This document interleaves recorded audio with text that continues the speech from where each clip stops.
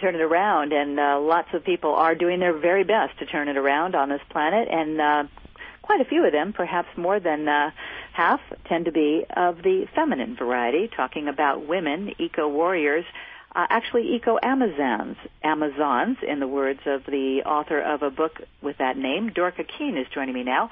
Dorka is an artist and activist, art maven really, and author of this new book in which she profiles 20 women. It must have been hard to narrow it down to 20, and their incredible work, what they're doing to lead the way towards creating a sustainable future. She took a global view, so there's people from outside of this country as well, I do believe. Haven't seen the book yet, but looking forward to doing that, and we'll be at a book signing tomorrow night. So, Dorka, welcome to the Green Front.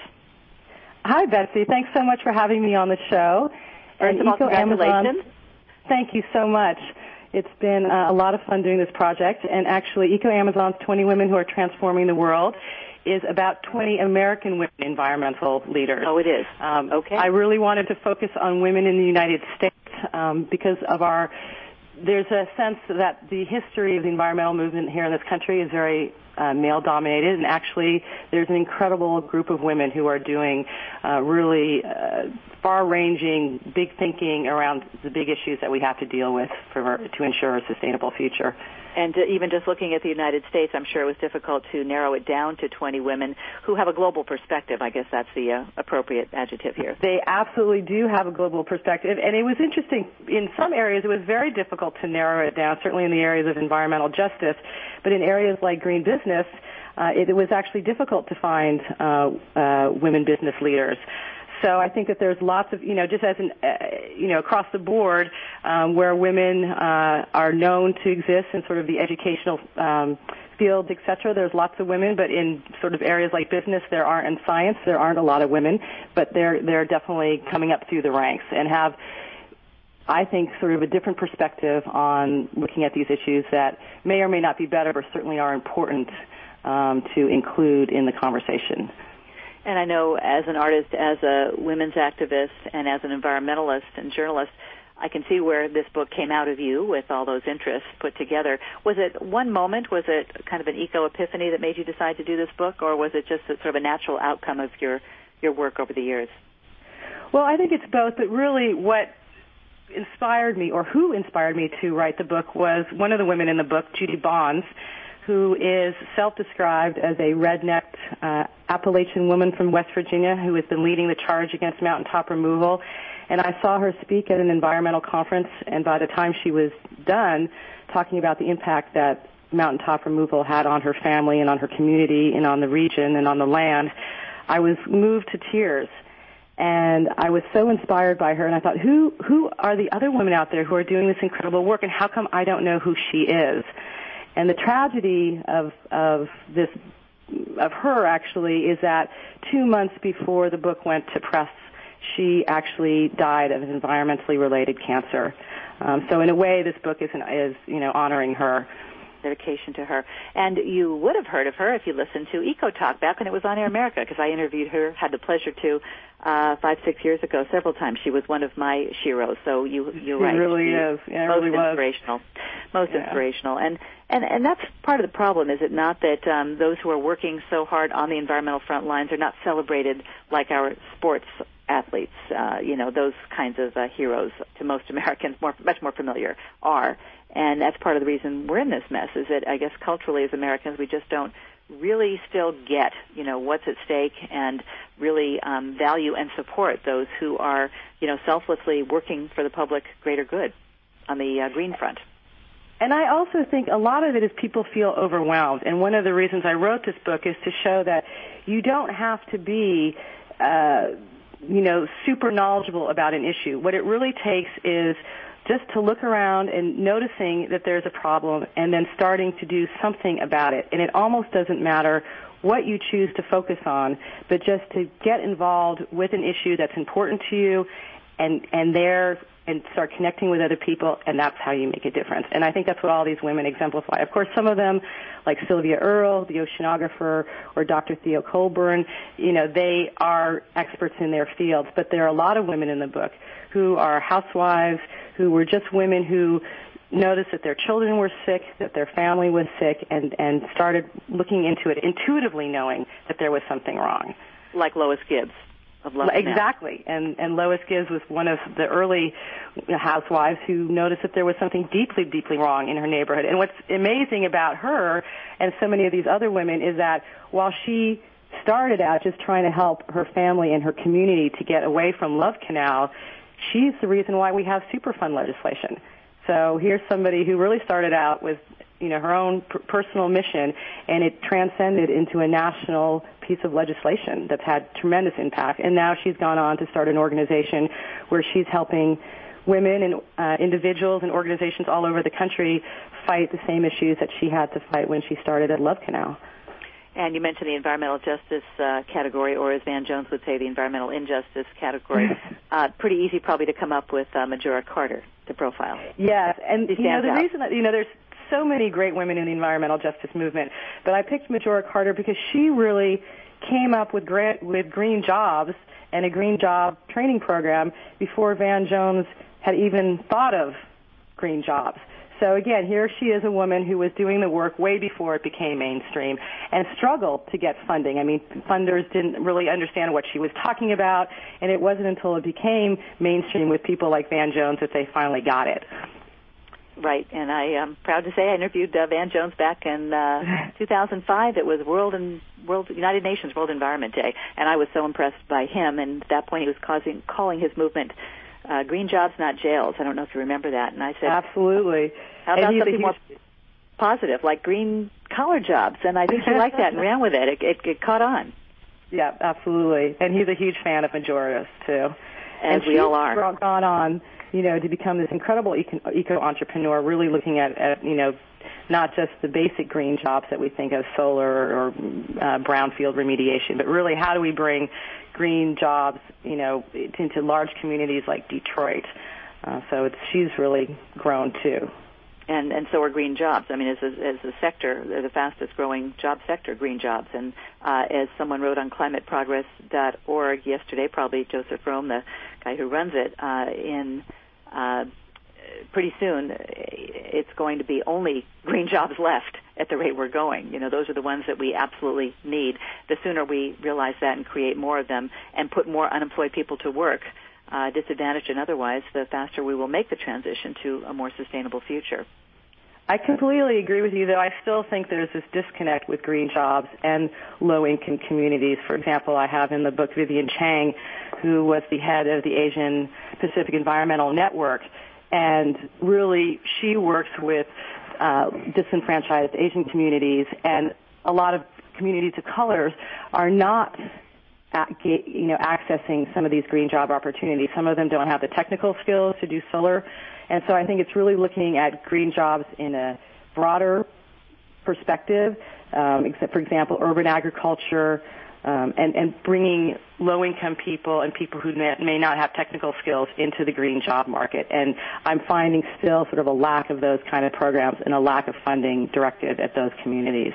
And I'll say this, as I do from time to time, the other place where there's a gap is just green media, support for that. How many millions of dollars go into clean tech, and yet we need to educate our population. We need to connect the dots. We need to inform and inspire people en masse faster, and we can't do that if that's not something that, exists independently. And Lord knows I've been trying to break through the mainstream media with a green talk show, and there is none, and they won't let it happen. They don't think it can be popular or profitable. And I think that's part of the reason we're in this mess, is people don't quite realize, A, what's at stake, and B, what we can do about it, how we can pretty quickly go from being part of the problem to at least a piece of the solution. Absolutely, I agree. And that's one of the reasons why I wrote this book, because I found that there was no literature out there about women in the movement, and that they've been such an incredibly important part of the movement, and also the way they come at problem solving is somewhat different. And I think really in this day and age that we need to look at all the different ways to solve these problems.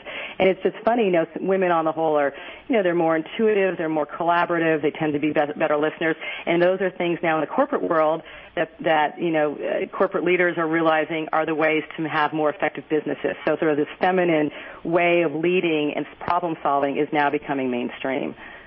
So we need more women at the top of the corporate ladder and also the top of countries. If we had more women running countries, we might not have so many wars that we can't figure out why we're involved in, et cetera. Absolutely. And, there's all this new research that shows that when there are women in senior positions in corporations, the corporations actually raise money more quickly and are more successful. And Congress as well. I'm sure we could agree on that, too. I know you're active in Emerge, trying to get more young women to go into politics. Absolutely. Young and older women. I think that women who have their children and who are now looking for their, next step in life, I think it's the perfect opportunity for them to go into politics. And they actually have experiences either raising families or running businesses or working in nonprofits that really are useful in the political arena. One of the women you profiled who perhaps many outside the environmental movement might not be aware of and certainly should be is Janine Benyus. Oh, she's amazing. Janine Benyus basically coined the term biomimicry, which, as you know, is looking at nature for solutions, and particularly design solutions. How do we build cities? How do we build buildings? How do we build solar panels that are sustainable? And it was so exciting to spend time with her. And one of the things that she was working on at that time was looking at solar panels right now are the way they're built are not sustainable. And she was looking at the way a leaf photosynthesizes and thinking, well, what if we created actually nanotechnology where we could have paint on buildings that was, like a solar panel, or paint on cars, or, and so actually looking at the leaf as a technology and saying this is how we can do it rather than having to, build this huge, panel. So she's super exciting. and she's worked, I'm sure, with Paul Hawken and Hunter Lovins, among others, who have, talked about natural capitalism, talked about studying nature to see what works brilliantly and beautifully and what lessons are there for us. Actually, she's developing the company to develop these new, very thin solar panels with Paul. And Hunter is also in the book, and, she is just leading the charge on looking at renewable energies.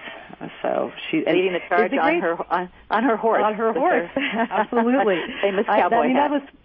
That was what was so fun about this book, was actually being able to go out and spend time with these women where they work. And I was able to go out and go to Janine Benyus where she works in Montana, and going to visit Hunter on her ranch, and seeing how these women sustain themselves. I mean, because they're on the road so often, they're traveling, they're speaking, but they all have a place that they come back to. And for most of them, being in nature is just critically important.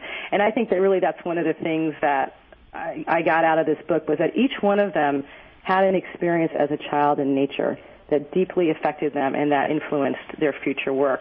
And so I think as we look to the future, it is just so important that we provide opportunities for everyone, but particularly youth, to be in nature. It has such a profound impact on us. Otherwise, we see nature deficit disorder. Exactly. And another woman that I have in the book, Beth Waitkiss, who is doing the Garden Project out at the San Quentin prison, is working with men who never were in nature as children.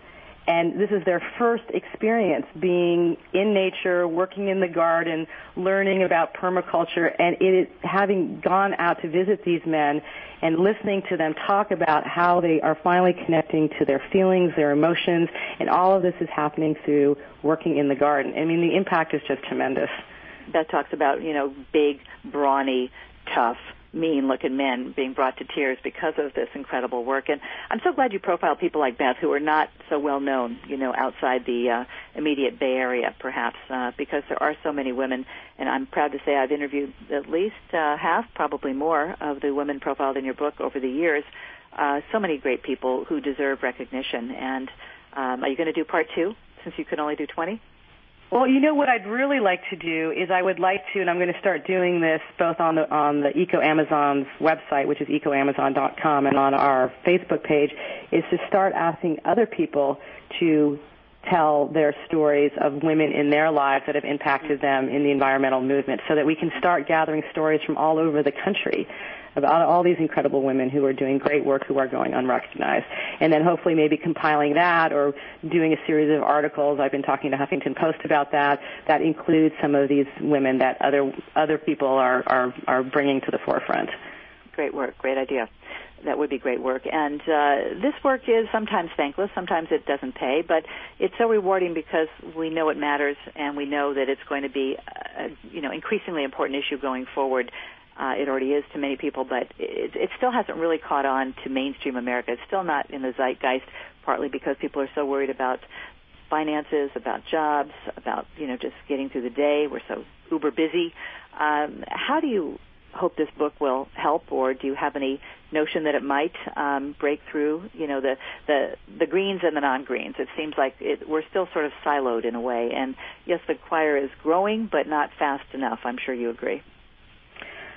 One of the women in the book, Diane Wilson, who's a shrimper from Texas, who has been leading the charge against the chemical companies down there, she said when she started, she didn't know what she was getting into, but she's realized that she has never been more happy or felt more fulfilled in her life, and she really struggled and fought. So, and what Annie Leonard, another woman in the book from the Story of Stuff, says is that really what makes us happy is obviously not buying things, it's not consuming, but it's coming together over an issue that's bigger than ourselves. And I think that's what's happening in this country and around the world around the environmental issues, is that people are starting to come together on issues that are important to them: food, pesticides, clean water, whatever it is.